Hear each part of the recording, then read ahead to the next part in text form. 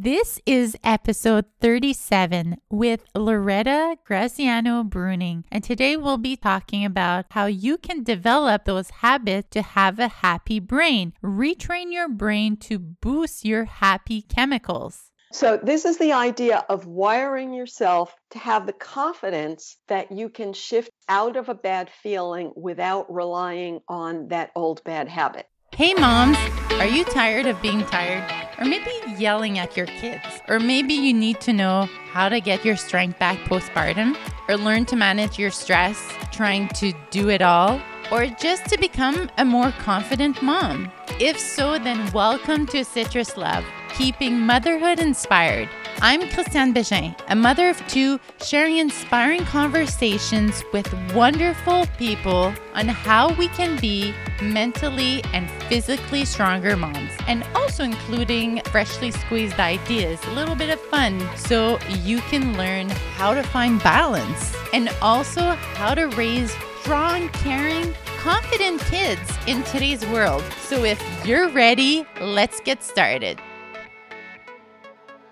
Hi, welcome to another episode of Citrus Love Podcast. Thank you for tuning in to another episode. Happy you're here. So today you're in for a very valuable episode, and that's all about how can you control your brain and feel happier when you want. And that's all about retraining our minds, retraining our brains to boost those happy chemicals. So today we have an expert that will be talking about that. So you can have the power over your brain. How many of us sometimes say, oh, I feel like I'm losing my mind, or you have millions of thoughts. Maybe you're stressed, maybe you're nervous, maybe you're excited, maybe you've seen something on TV or someone said something to you and now your mind is just racing and you keep thinking about these thoughts, or maybe you just want to feel more in control of your mood. So you've probably heard about our animal instincts, the fight or flight or freeze. And where does that come from? Today, we're going to go a little bit deeper with that. You're going to learn how that primal mammalian brain of yours has not been erased, is still there. And that's how sometimes you feel like you might be acting instinctively or like an animal, even sometimes just not really thinking things through. Human side thinks, reflects, and the animal side is more impulsive. So today I have an expert that's going to discuss both brain. So who is Loretta Graziano Bruning? She is a mother of two, a teacher, author, writer. She has her own podcast called the Happy Brain Podcast, and she speaks multiple languages, as she speaks French, English, Spanish, and she is the founder of the Inner Mammal Institute, which provides resources that help people rewire their mammalian neurochemistry. In other words, rewire their animal brains. She focuses on happiness and how it comes from chemicals we've inherited from earlier mammals. When you know how they work in animals,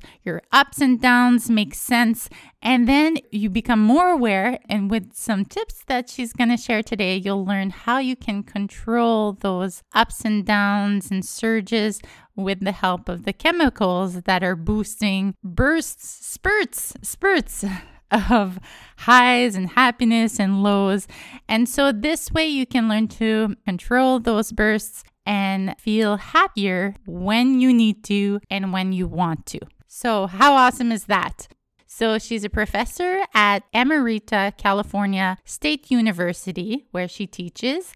She's been seen in Dr. Oz, Forbes, Cosmopolitan, Wall Street Journal, Psychology Today, featured in Real Simple magazine, other psychology magazines. Today, we'll be talking specifically about one of her books that I read and knew I had to share her valuable insights with you, and that's Habits of a Happy Brain, how to retrain your brain to boost your serotonin, dopamine, oxytocins, and endorphins levels. And this has helped thousands of people around the world. Her books have been translated in multiple languages. And before she began teaching, she volunteered for United Nations in Africa, where she learned more about the mammalian customs. Also worked in a zoo, where she gave family-friendly tours on the social behavior of mammals and studied animal conflicts. She's an author of multiple books: The Science of Positivity, Tame Your Anxiety, Meet Your Happy Chemicals, I'm Mammal. And she has on her website tons of free resources for you. If you're interested to learn more, definitely go check that out. I'm so happy I got a chance to speak with her, and it was very interesting mixing both the animal brain and our more emotional human evolved brain together for this conversation. If you do enjoy this episode and you want to know more, I do send out my favorite quotes from each episodes in my newsletter. So go to citruslove.com and you'll see either a pop-up or a subscribe box so you can subscribe, and also other freebies. So get ready to learn how you can control your mammalian brain. Welcome, Loretta. Thank you for being here today. I have one very random question before we start, because I read that you love color, and I'm also a woman that loves color. Curious to know, which colors are your favorites? Why do you love color so much? Oh, thank you. Well, I like orange. I use this as an example of the nonverbal brain. So if I love color, it means that it has to do with an early experience, and it's a nonverbal experience. So, I could give you some philosophical argument, but that's not really what makes us like stuff. It's a positive association from the past. So when I was a kid, my parents gave me a lot of arts and crafts kits. You don't see them as much today, but one of them was you make your own mosaic, but the mosaic pieces, first they were plastic and they were like ceramic tile. And then I was given a lot of these art paint by numbers kits. So I spent a real lot of time doing these things and, constantly focused on a color, picking that color to put in that spot.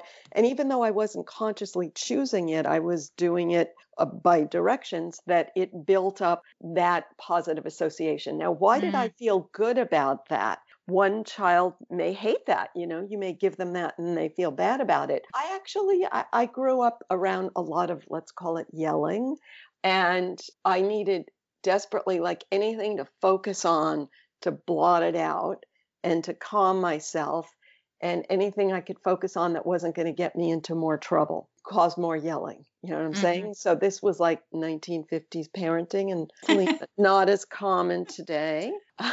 So that's my story. And then the interesting thing, though, was when got to make a decision for myself, it was when I had a home economics class and they were teaching us to sew, and I had to come to class with fabric. And so my mother let me loose in the fabric store and let me pick my own, which was like such a miracle that I just got to pick my own. So I looked at hundreds of fabrics. So that was more of that like scanning colors. And scanning is something our brain evolved to do, because in the state of nature, you had to find food by constantly scanning the world around you. So I was using all of my natural brain functions for something that I had a positive association with. Very interesting. You mentioned your childhood quickly. I'm curious to know, because you mentioned quite a few times the word conflict, for example, on your website. Talk a bit about your childhood and your relationship with conflict and how that eventually links back to what you're doing today. Well, I was around a lot of conflict, but it wasn't real in the sense that I think my mother was replaying bad experiences from her childhood in her head. And so my father was very passive and tried to not create trouble, and I learned from him. So I was very withdrawn and tried to not make trouble. So when I grew up and I looked for maybe psychological insights to help me grow, I was already sort of aware of how much power past experience has over us. And I was not so quick to believe verbal theories. Like if my mother said, the reason I'm yelling at you is because of X, Y, and Z, I knew on some level that that was not the reason. So that's why I always didn't believe superficial explanations of things. So that's why facts and the science behind things probably became more interesting to you in order to believe. Yes, but when you say facts and science, everyone uses facts and science to their own end. So many people today are saying, well, the reason we have conflict is because of this reason or that reason, and they'll point to their statistics to prove it, but they will ignore like taking responsibility for the emotions that we're all born with. And often people try to blame their emotions on society. So I'm not so quick to accept those kinds of explanations. So basically, eventually, you learn about the conflict within an animal herd, which made you understand the brain chemistry behind mammalian social drama. And you write that gave you a sense of peace, why conflict was happening a certain way. What did you realize when you learn about animals and how they behave? Simple answer is it's not my fault. That I maybe grew up feeling responsible for the yelling that was going on, despite the fact that I had tried everything I could think of to create peace. And so I sort of got the same indoctrination from my college professors when I left home. Somehow, like, we're at fault if there's conflict around us, because our society is bad and we have to constantly atone for the sins of society. And it's like, oh, this is so similar to what I heard when I was growing up. So then when I learned that animals have conflict in their herds a lot, and yet they stick with the herd anyway because they get eaten alive if they leave. And this creates a lot of internal conflict, and every one of us has that internal conflict. And so suddenly it's like, not such a big deal. It's like, oh, that's just my old brain response and creating new chemicals that make me feel like my survival is threatened. But I know that my survival is not really threatened, and I'm not going to be eaten alive if I distance from the herd. And I'm not going to be bitten by others if I stay with the herd and don't go along with everything they do. So it gave you a sense of freedom. Yes, and also freedom from my momentary emotions. So I've written a bit lately on anxiety, like when somebody has threat chemicals flooding, that in that moment you think, well, there must be really a threat. Otherwise, I wouldn't be having this feeling. But then when you know how the brain works, you say, oh, I'm having this threatened feeling because this situation resembles a certain pattern in my childhood. And this chemical will be in my blood for an hour, and then I'll excrete it and I'll be back to normal. When you tell yourself that, life feels a lot safer. And you also mentioned that, well, as mothers, we want to protect our kids from hardship, conflicts. At the time when your kids were at the age where you could teach them a lot of things, what were you telling your kids, or how were you protecting them from conflict? Well, very sadly, what I know today about the brain is not what I knew when my kids were young. So after they both left home, I took early retirement and started studying more seriously. Before then, I just knew the official academic view and pretty much accepted it, which was a lot of, I now call it externalizing. So I was so determined not to yell at my kids the way I was yelled at and not to have that kind of pandemonium. But because of that, I went to the other extreme because I didn't have any middle level practical skills. So I was one of those sort of anything goes parents. And that fit the ideology of the time, which was that the child knows best, just reinforce whatever the child wants and applaud them no matter what they do. And now I see that that was not a good thing. So you would have adjusted your ways a little bit, knowing what you know now. Yes, yes. And the real complication, so to adjust then that means if you don't go along with everything, then you have the risk of conflict. Hmm. So I was indoctrinated that I was the cause of the conflict. If you say no to your kids and they have a tantrum, then that tantrum is like blamed on you for saying no. That was the worldview I had. And the problem is that my ex-husband agreed with that worldview. So the real thing was I had to really get him on board, and I did not succeed at that. I didn't succeed in presenting a united front to the kids, and I now think that that's, the most important thing. So let's talk about one of your book. I read The Habits of a Happy Brain, Retrain Your Brain to Boost Your Serotonin, Dopamine, Oxytocin, and endorphin levels.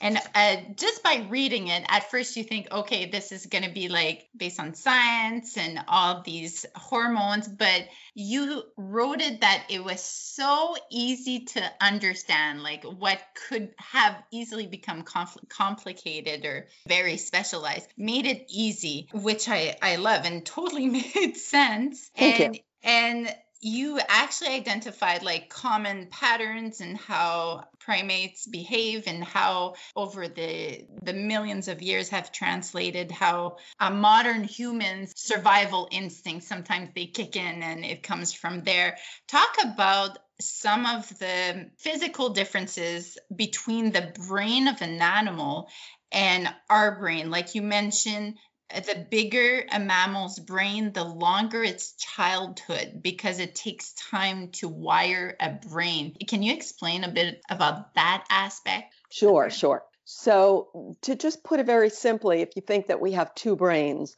the pink fluffy part that you always see in pictures, and then underneath that, there's a core of structures that people have probably heard of, like the amygdala and the thalamus. And these things are almost the same in animals. And these things control the chemicals that make us feel good and bad. Now, in the animal world, they make decisions all day, every day, like whose fur should I groom? Which fruit should I invest effort going after?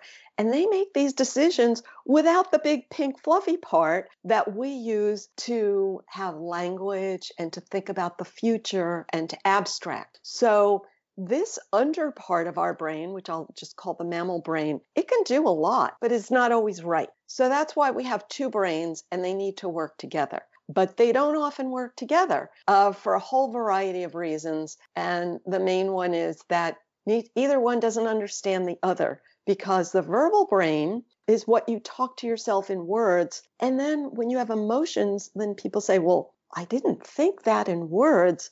So that's not really me, but it really is you. But how can you control it when like talking to it in words doesn't work, because it's sort of like talking to an animal, So like if you have imagine you have a dog and you tell the dog not to do something, but the dog is still living in the world of real consequences, that if you give it a treat, it does one thing. If you hit it, it does another thing. And if you're still giving it a treat or a slap, that's what controls it, not the fancy words that you use. Okay, so about the pink fluffy part, the words that we use to talk to ourselves, when we are born, that is empty. It's like a brand new computer with nothing loaded on it except the operating system. The animal brain is the operating system. So you're going to be just acting like an animal until you gradually add, you could say it's like adding apps to a computer. A simple example is if you have a toddler who grabs toys from other children, that's like a normal, natural behavior. I see a toy, I want a toy. If you're weaker than me, I'll grab it. If you bite me, I won't grab it. So that's the animal brain. And then we slowly, gradually add all different skills that are useful in meeting your own needs in adult life. Our brain is always compared to chimpanzees. Is that because that's the animal brain that's the closest to ours? Yes, and chimpanzees have huge teeth and they bite each other, So it takes a big brain to restrain yourself and to say, even though I'm stronger than you, I'm not going to hurt you because, and the because from my perspective is because I know that there's long run consequences. That's why people restrain themselves. But the politically correct view that's being taught in psychology classes these days is not that you know there's consequences, but is because our natural state is peace and love. And I think that's a misrepresentation. And most of those people don't have kids. They don't stay home with their kids. Not only that, if you say that we're not essentially good, you're just kicked out of the club and your work is ignored and it's hard to keep your job. I swear. What are you saying exactly? That it's because of the animal instincts in all of us that is guiding some of our behaviors? Yeah. So Okay. if you look at the all my websites and presentations show these pictures. I have a lot of slideshows online at innermammalinstitute.org/slideshows. And if you look it up, or anybody can look it up in another way, a brain of smaller animals and then gradually bigger. So the core is very similar, and then the cortex, which I call, the pink fluffy part, it just gets bigger and bigger with each animal. And I explain this in the book. Why does the cortex get bigger and bigger? It's because it's a bigger capacity to learn ways to restrain the core operating system. But the core operating system is still the same because of the biology, which is that the brain is connected to the body with chemicals. So chemicals are the motivation system that says, when I see something that meets my needs, a good feeling chemical is released, and that tells my body, this is good for you, go get it. And when you see something that has hurt you in the past, a bad feeling chemical is released, and this says, this can hurt you, avoid it. And that's our core operating system, and we still need that core brain. So even though you may deny that core brain is there, it's still running you. And so you have to work very hard to restrain it. I hear all the time people talk about survival instinct, like that fight or flight or freeze. A lot of people refer to that. That's your basic instinct and it kicks in. And so are you saying that this is something that will always remain, or by rewiring our brains, we can learn to control it? Okay, so yeah, that's the two-part question, and it's very, very important. So we're always going to have that core mammal brain. It's never going to go away. So here's the problem with that. That fight or flight thing is true, but it's only half the story. It's only the bad half. The good half about our happy chemicals as opposed to our unhappy chemicals, they don't talk about that, and they ignore the chemical side of happiness, so they only focus on the chemical side of unhappiness. Now, animal brain will always be there. That in my work, I talk about rewiring, but when I talk about rewiring, it's rewiring your early circuits, because the mammal brain will always have control over your chemicals, but how do you control them is with circuits built from experience. So a simple example is when an animal eats a certain food, a good feeling is released, and that builds a circuit that motivates the animal to look for that food. So you have foods that you loved when you were a kid, and you are motivated to look for them. But let's say you don't like a certain behavior that you have in regard to food. So I'm teaching people how to rewire that, only by their own choice. And from a parenting perspective, to be careful about how you reward your children, because, the simple example is if you reward them with food, they're going to build circuits to reward themselves with food. That's just one example, though. There's millions of examples.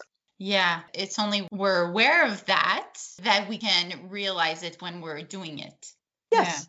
Yeah. So talking about habits, When is the easiest time to rewire or to build new habits? Because we always hear it, basically they can learn any language very quickly in the first couple of years. Is that the best time for them to establish habits because they're starting from zero? Yes, absolutely. But here's a few little facts to add on. So there's something called myelin, which is like the paving on our neural pathways. So we have a lot of myelin when we're under 8 and during puberty. So whatever happens to you in those years, think of it sort of like clay. It's whatever happens to you repeatedly builds like the interstate highway system of your brain. So that's what you want to pay attention to, the repeated experiences that you're giving your children in those years so that they have the pathways you want. But the complication, and everyone maybe already knows this from the sign you put on your refrigerator that says, do what I say, not what I do, or children learn from what you do rather than what you say. And the reason for this is mirror neurons. And mirror neurons help us feel rewards when others around us feel rewards or feel good. When you get excited, your child says, oh, that's something to get excited about. And they start getting excited. When you fear something, your child feels your fears. So it's important to be aware of that. So a simple example would be, if you want your child to learn a foreign language, but you have anxiety about language school or something, kids are going to pick up on that. So it's important to become aware of your own circuits and what you're actually communicating. And let's talk about the opposite. When is the most difficult time, like age-wise, to build new habits or to rewire the connections of old habits to healthier ones? After puberty, which how to define that, people are defining it as age 25 today. And I don't know, I haven't found reliable information. But once your myelin drops, then you are not storing new responses as easily. But you can still learn. It's just that it takes more repetition. So the simple example is that adults can learn a foreign language, but it takes so much repetition that most people don't do it. So it's the same thing with your emotions, that you can wire yourself to get excited about new ways of life, but it takes so much repetition that most people don't do it. I feel like I should say something about children like pre-puberty, because I don't want to sound like I'm giving them a bad rap, okay? So after age 7, myelin plateaus and drops a bit. And children are still learning, but before that, they're like a sponge, so that whatever you tell them, they just reproduce it without questioning it. Whereas starting at 8, they learn new information not by building a new branch on their tree of knowledge, but by building new leaves onto the branches that they already have. So because they have less myelin, it's harder to build a new branch. And that's good because that motivates them to file information into the file drawers they've already created. That would be like another way to say it. And that gives them some more confidence in, like, if you tell me the moon is made of green cheese, I'm going to refer to my existing tree of knowledge before I just wire myself to believe that. Okay? So that's what it does. And then in puberty, there's more myelin spurting, but they're not going to necessarily rewire their brain for you. They're going to open themselves to other influences. And then they are inclined to build whole new branches for when other people tell them stuff, even if you don't agree with it. And repetition is, of course, a factor. But okay, so let's talk about that. I found in your book there were 2 main things you kept saying that really helps to rewire brains as adults, let's say as adults, when it's not as easy to start implementing new habits or ways of thinking. One of the things you said is repetition, and then you also stated emotions. Can you talk about that? So emotion, again, is just rewards or threat. So let's say you send your child to school with some healthy habits. And then if they get laughed at in school for the healthy habit, then that triggers fear chemicals. And then they're going to say to themselves, oh, I'm not going to do that anymore, because fear is that real emotion and that has so much power. It's like heaving on your neural pathways. And if it happens repeatedly, then it builds an even bigger pathway. Now, we don't want our child to cave to the first time they're laughed at, so I don't want to sound like that. But the idea is the first time you're laughed at, then it just builds a small pathway that tells you to fear doing whatever it was that happened just before the moment of the fear chemicals.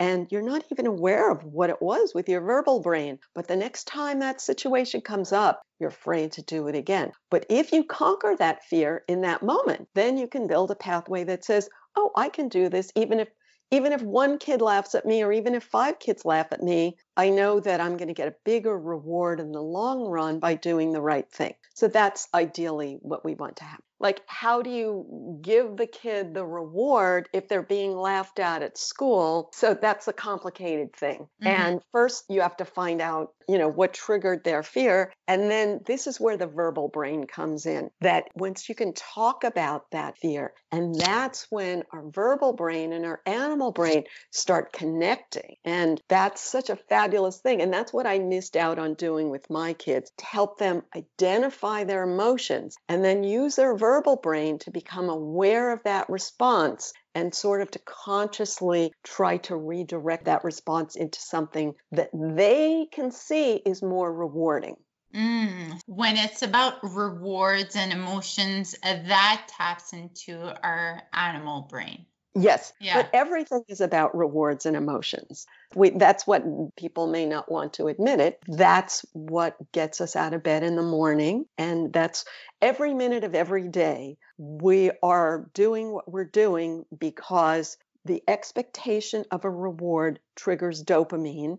And that's the good feeling that says, this is what you need. Take that next step. Mm-hmm.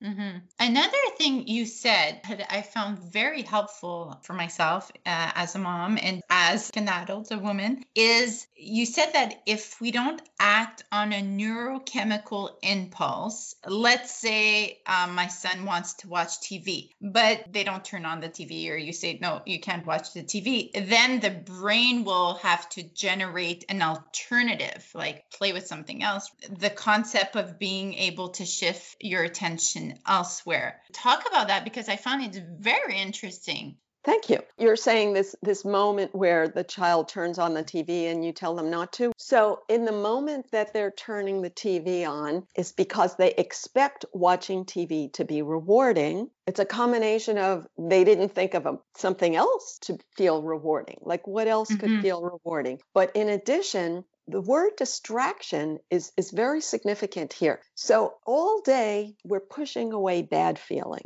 because the world is full of things that remind us of potential threats. That's how our brain is designed to work, is to see potential threat. And if other kids laughing at you triggered your threat chemicals, then that's a potential threat. And your whole huge system for fighting predators is activated when you think, oh, someone might laugh at me. So if I have a bad feeling of somebody might laugh at me, and then I watch TV, then I'm no longer thinking about people laughing at me. So I pushed away a bad feeling by watching television. And that's the important thing, that all day, every day, all of us are pushing away bad feelings by trying to focus on ways to feel good. And sometimes you're so afraid of those bad feelings that you rush into something good that's actually bad for you in the long run. And so that's the idea, is to say, when I feel bad,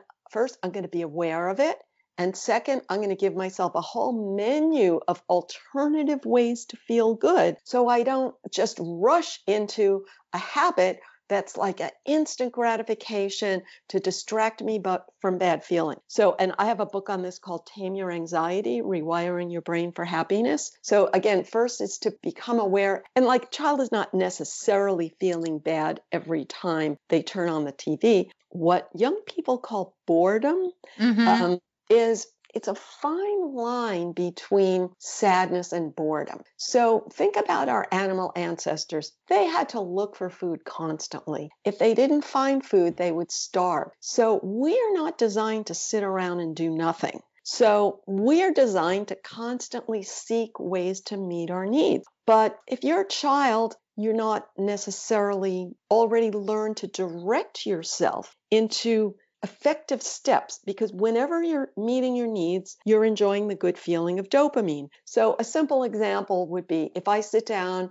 with my granddaughter and say, let's do a puzzle. That's like a dopamine thing. It's like, where does this piece go? Where does this piece go? Where does it? So those are the kind of things that teach a child to know that if I get involved in an activity, I'm going to have that good dopamine feeling. But with my granddaughter, she's almost 2. So I take all the pieces out of puzzle. And as I start to put the first one in, she already ignores me and picks up a different toy. So that's why, it takes some sensitivity to the stage a child is at. But this is the goal, is we're teaching them how I can constantly shift from bad feelings to good feelings by taking action to meet my own needs.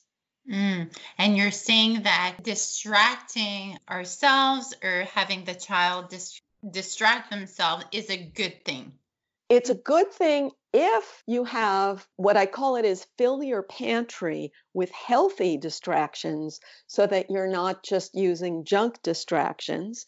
And use distraction in a way that you're aware that you're doing it. So if something really bad happens to you in the book with this Tame Your Anxiety, set a timer for 20 minutes or 40 minutes, depending on how much time you have, and use the distraction while you're giving your body time to eliminate the threat chemical. Don't use it all day, every day, because you can't face your problem.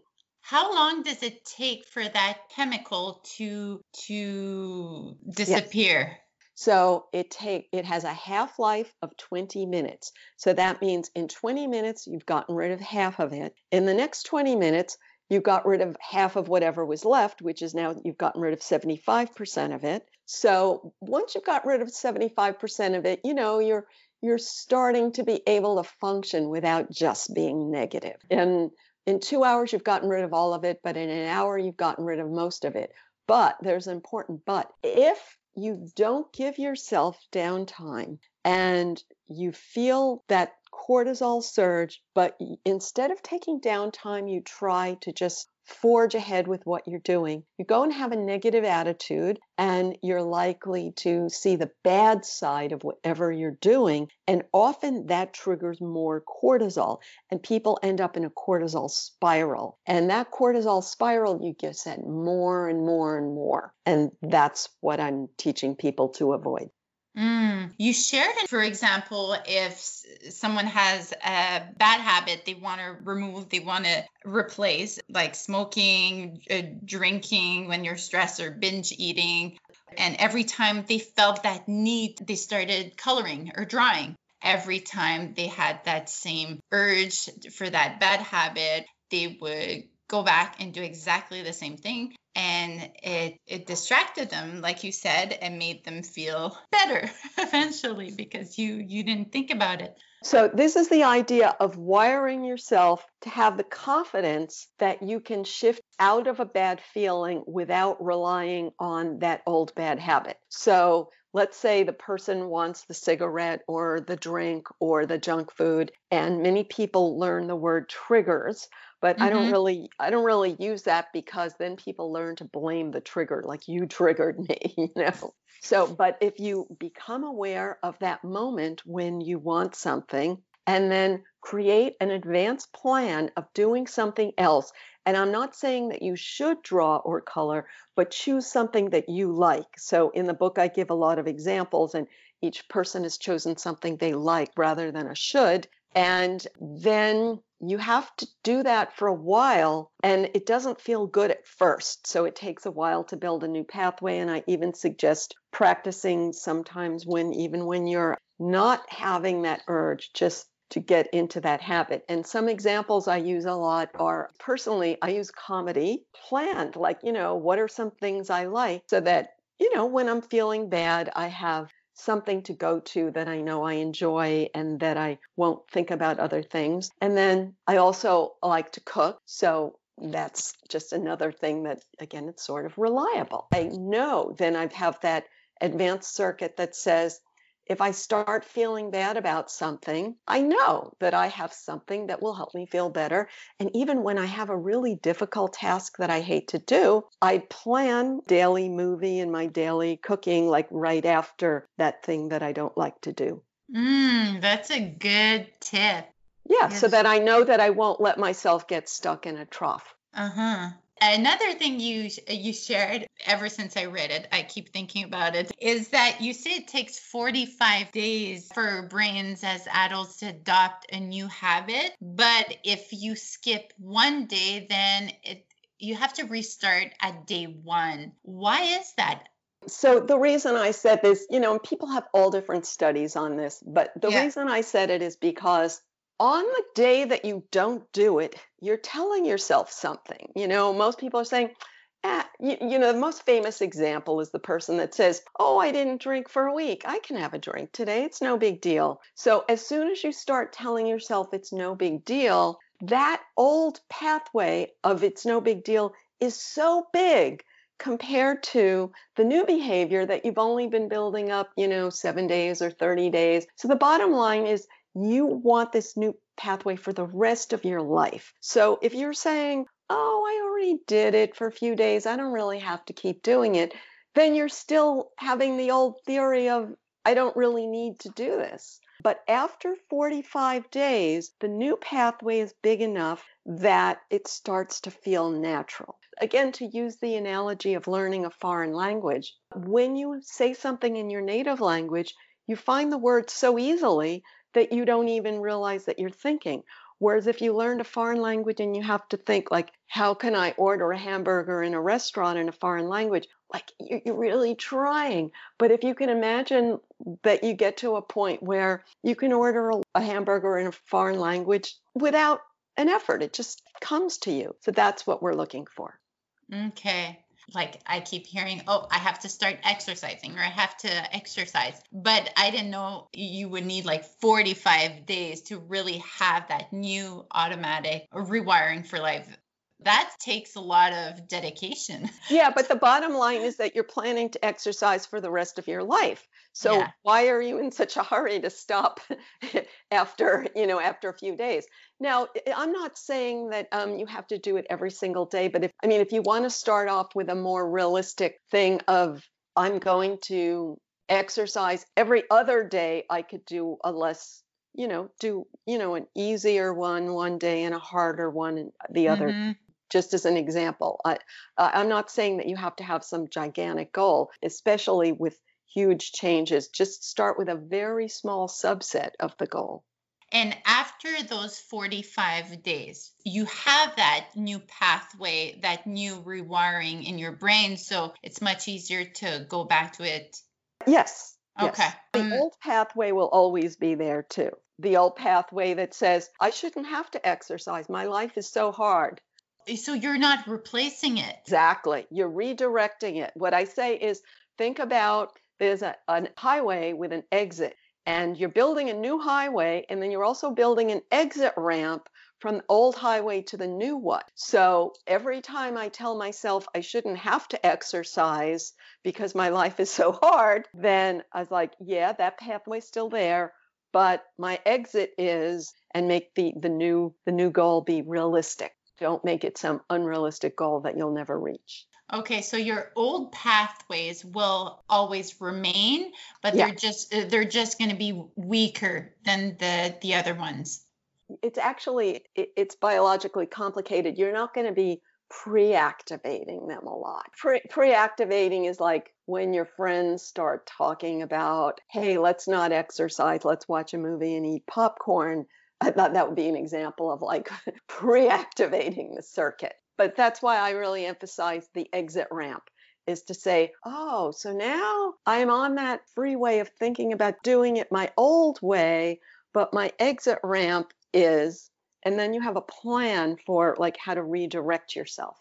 Okay. The book obviously focuses a lot on the happy brain chemicals. I want to talk a bit about that and some examples for each one of tips that would be helpful to activate each specific one. Okay. For dopamine, one of the example you had was to celebrate small victories. Talk about how is that happy brain chemical with celebrating small victories. Sure. So dopamine is the basic motivational chemical.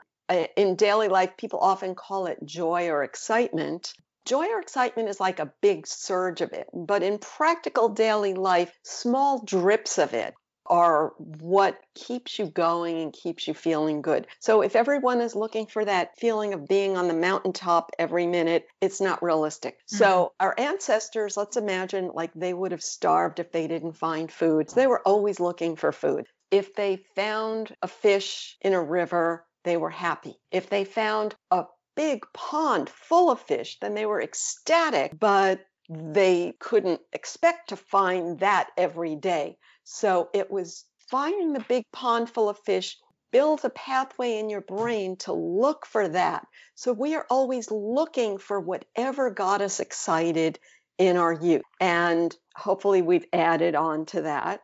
And we would love to have those big moments of being very excited on a mountaintop, but you don't get that unless you take a lot of steps toward it. So we all try to build that skill of taking a lot of small steps, and you have a good feeling of accomplishment maybe when you get to the goal, but we all know that that doesn't last. So it's the daily small steps that we have more control over, and that's the kind of dopamine I suggest.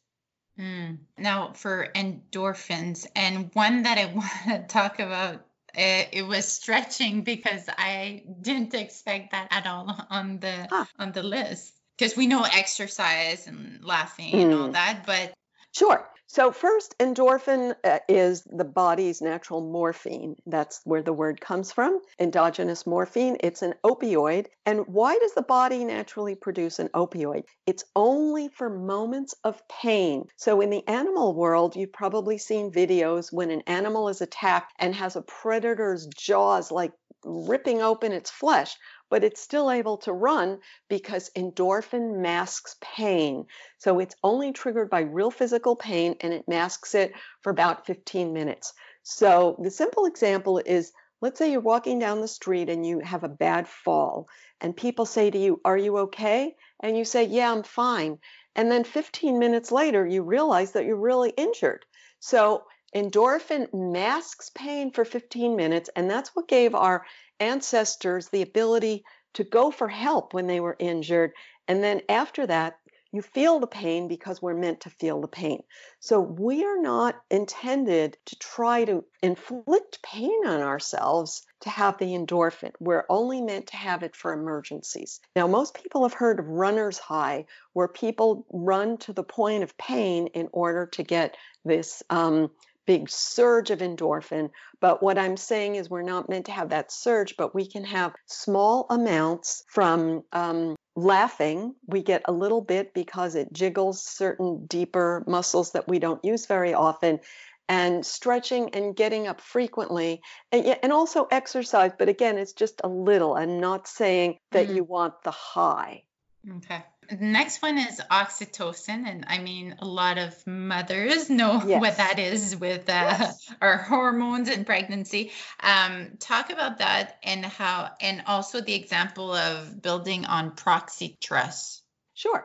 People know that oxytocin triggers uterine contractions and lactation. And in the animal world, it triggers herd behavior. So when a sheep leaves the flock, it could get eaten instantly. And so natural selection built a brain that rewards that sheep with oxytocin. When you stick with the herd, you get that good feeling of social support or trust. And when you leave the herd, your oxytocin falls and you start feeling unsafe. And that's what we've inherited. Now, you may think, well, what the heck does lactation have to do with herds? And it's a very simple answer. In the reptile world, they only have oxytocin in their egg-laying muscle, which is akin to our uterine contractions. And then once the mother reptile has baby reptiles, there is no trust. The mother will eat the babies. So the babies run the instant they're born. And if they don't run fast enough, the mother eats them. So we have oxytocin after birth. And that's how mothers, all mammals, as opposed to reptiles, mammals nurture their young, whereas reptiles just see their young as food. So it's amazing. Wow. Yeah, it's mind-blowing. So when you see a lion licking its cub and you see a monkey fondling his baby, that's how they stimulate oxytocin. Touch stimulates oxytocin. So as much as the feeling of trust, we come to know it with our verbal brain, that on a much deeper level, it's a chemical that we release in a context that reminds us of anything that triggered our oxytocin in the past. So you can see what a big thing that is. And a famous book by Marcel Proust, Remembrance of Things Past, he talks about going into a bakery and smelling a certain cookie and having a complete memory of the experience when he was a child and his governess brought him to have that cookie. So we all have those kind of memories, and that is very much shaping the way that we define trust. So we all want that feeling of trust, and the reason is simple. When you think about a bunch of, I always use gazelles, when they eat, they're worried that a predator is going to eat them. But if they eat grass while they're in a group, then they feel safer because they can rely on others to run if a lion comes. So we are always relying on a group to let down our guard. And we humans know that it's not always good to follow the herd. And that's why we have oxytocin as just one of our chemicals. We want all of them. So when you're with a group, they get on your nerves. And mammals have conflict. So you're like, can I trust this group or not? Can I trust this individual or not? And monkey studies have shown that monkeys make very careful decisions. One monkey grooms another's fur. And then, like, if I groom your fur, what will you do for me? And they actually remember. When you had that good bonding feeling in the past, like, I can trust this person, that stimulated your oxytocin and built an oxytocin highway.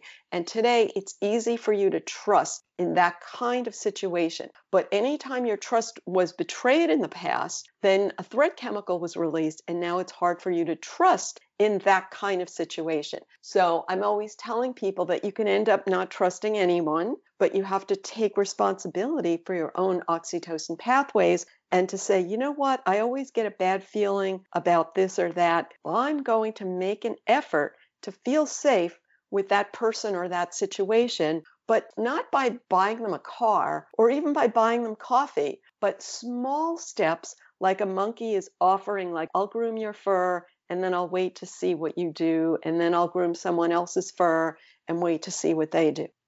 And the last one is serotonin. So serotonin is very complicated. All of these have some equivalents to a pill form. And in serotonin, it's equivalent to antidepressants. But in the 1980s, it was learned that when a monkey dominates another monkey, that serotonin is released. And this totally fit a whole century of research showing that animals are very competitive and they strive for the one-up position all the time, but they back down when they're in the weaker position because they don't want to get bitten. So when a monkey sees that it's in the position of strength, serotonin is released, and then it has the confidence to reach for a piece of food because it knows that it's not going to get bitten by a stronger monkey. So we've inherited a brain that is always comparing ourselves to others and saying, am I in the position of strength or am I in the position of weakness? Now, as a result,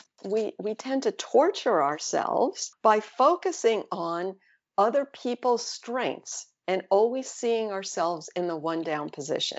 Now, it's important to remember that serotonin is not aggression. It's a calm feeling. So the one-up monkey is not attacking the weaker monkeys, but it is taking all the bananas for itself and then saying, oh, I have more bananas than I need. Here, you can have my bananas as long as you acknowledge that they're my bananas. So that's what's going on. So the good feeling that you have when you think, I can get some bananas on my own. I don't have to always see myself as the weak monkey who's dependent on other people's bananas.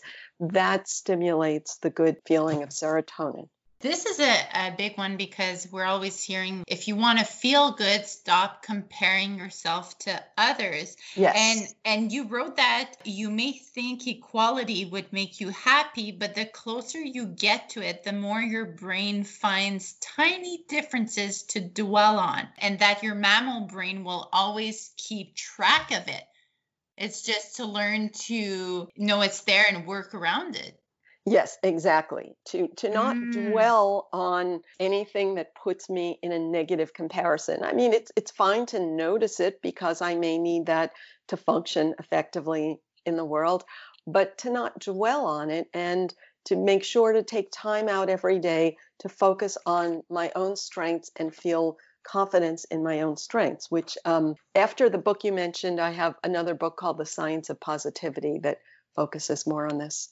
You mentioned in the book one of the tools was trying to balance these 4 chemicals. Oh, what I said was if you feel like you're good at activating one of them, then you want to make a decision, what new circuits am I going to build? You might want to build the circuit for the one that you think you're not as good at. But if you do that first, then you might find it hard. So I said, if you want, you could just start with the one you think you're already good at and stimulate it in a new way just to prove to yourself your power to build new circuits. Or if you're in a rush to get one of chemicals that you feel like you might be missing, then you might start with that. So it's a way to plan your own projects. I don't use the word balance because doctors have used this as a euphemism. Like when someone is behaving badly, they say that there's an imbalance of their chemicals, which implies that there's some kind of right balance, which there's not. But it's just a euphemism that has come to be used. And the idea that I'm dominant in a certain chemical, a lot of people are doing that now with personality typing theories. And I don't like that because people tend to use that as an excuse. I'm a low dopamine person or I'm a high dopamine person. And we're all of them. We all need all of them. So it's just important to know that not only do we all need all of them, but we all have dips in all of them. Like you don't have all of them in one day, right? It varies. Oh, no, I think you do have all of them in one day. It's just you might not have all of them going up in 1 minute. Like you're not going to have a peak experience all the time. Mm-hmm. You say that developing new habits, rewiring, it takes a lot of mental energy, that we should start the day or start with what takes the most energy. Yeah, so we do have more energy in the morning. And the big thing is if I do something that's hard for me and that's scary, and then I might risk being in a bad mood afterwards. And so you have to take the initiative to say, I'm going to do this thing that's hard for me, and then I'm going to plan another activity after to give myself some positivity, instead of letting yourself just go from one negative thought to another. Yeah. And during this pandemic and physical distancing, I mean, yeah, a lot of cortisol levels are high. Do you have any specific tips during this time where it's more challenging to feel good or to have those happy chemicals? Anything specific that you'd suggest? Sure. I have been distancing from the news. So I watch Zero News. I think they have totally exaggerated this whole thing. And group alarmism is the way that mammals bond, because when a gazelle is looking for food, they'd rather look in an isolated spot because they're going to get more food that way. But when a lion comes, they can't go to greener pasture. They have to stick with the group. So every group tries to keep its members together by scaring them about what will happen if you leave the group. So this is what the news does, and I think it's a very unhealthy thing. So that's my basic thing. The other, I always try to focus on what good can come out of this. And I mean for you, I don't mean for society. So Hmm. imagine yourself a year from now and you have some new skill or some new, or your children have some new habit. You're like, wow, during that hard time last year, we didn't realize that we were building this fabulous skill. So that's what I try to do. Hmm. Yeah, definitely a good time to build new habits. Yeah. And that the trouble is that requires you have to do some things that are hard for you that make you feel bad. And most people don't want to do things that make them feel bad right now. Because they think, oh, life is hard enough, so I'm just going to divert myself. But just plan to tackle those challenges in small steps, and you'll see that tackling challenges feels much better than just doing routine entertainment. Hmm.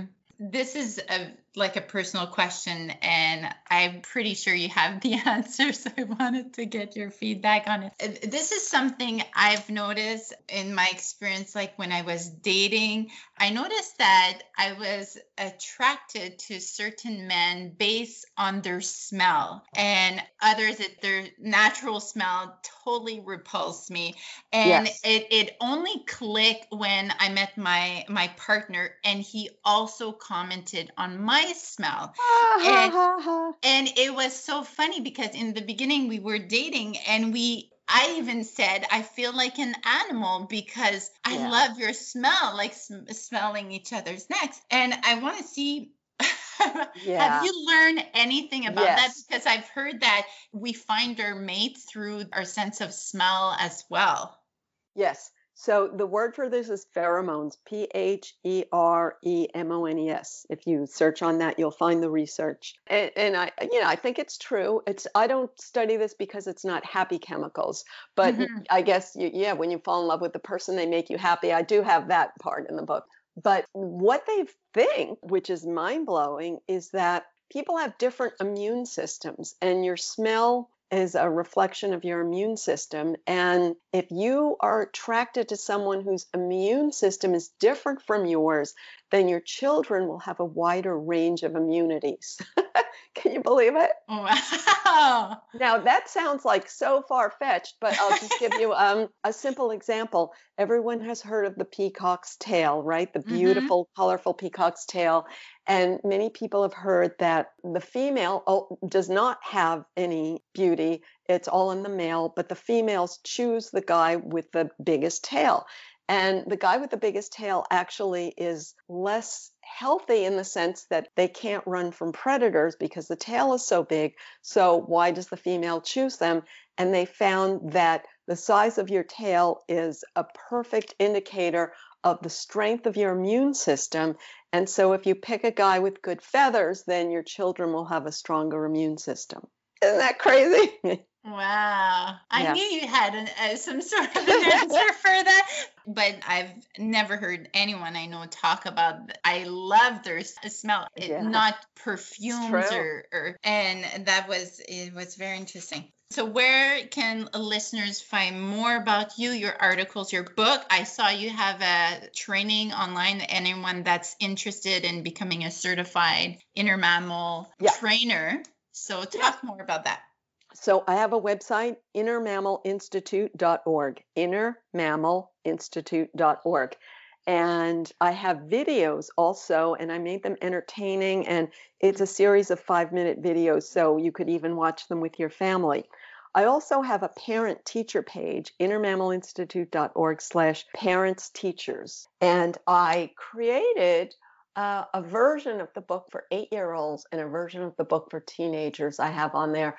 I have a Facebook page, Loretta Bruning, PhD, and then I have a Facebook discussion group, which is Inner Mammal Institute. Oh, and the big thing, you know what? I have a new thing. I have a weekly reader Q&A. So I would love to have people join that. So I call it a Zoom chat. If you go to innermammalinstitute.org/Zoom chat, every week, it's noon Eastern time on Saturday. And Mhm. also you can listen to the old ones, and I have a podcast.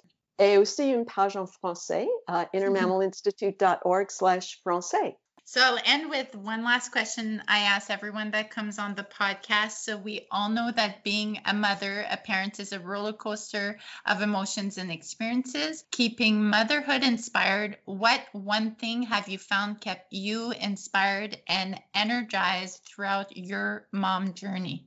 Well, it's almost a cliche, I guess, but to see the world the way children do it is really fun, and to see each thing that they encounter for the first time and how they make sense of it. So, and to know that, I guess, that you're really affecting someone. Thank you for listening to another episode of Citrus Love, Keeping Motherhood Inspired podcast. If you think someone would enjoy to listen to this episode, please share it with them. You can share the link wherever you're listening or go to our website at www.citruslove.com/episode and the number, where you will find the episode as well as all the information about the guests or the specific episode. The best way to get our podcast ranked is by leaving me a review wherever you're listening. 2, 3, 4, 5, 6 stars, whatever you feel reflect podcast. This will not only let me know what needs to be improved, as well as what you particularly love. Make sure to subscribe to the podcast so you'll get the next episode. And thank you so much for listening. Talk to you next time. Bye, guys.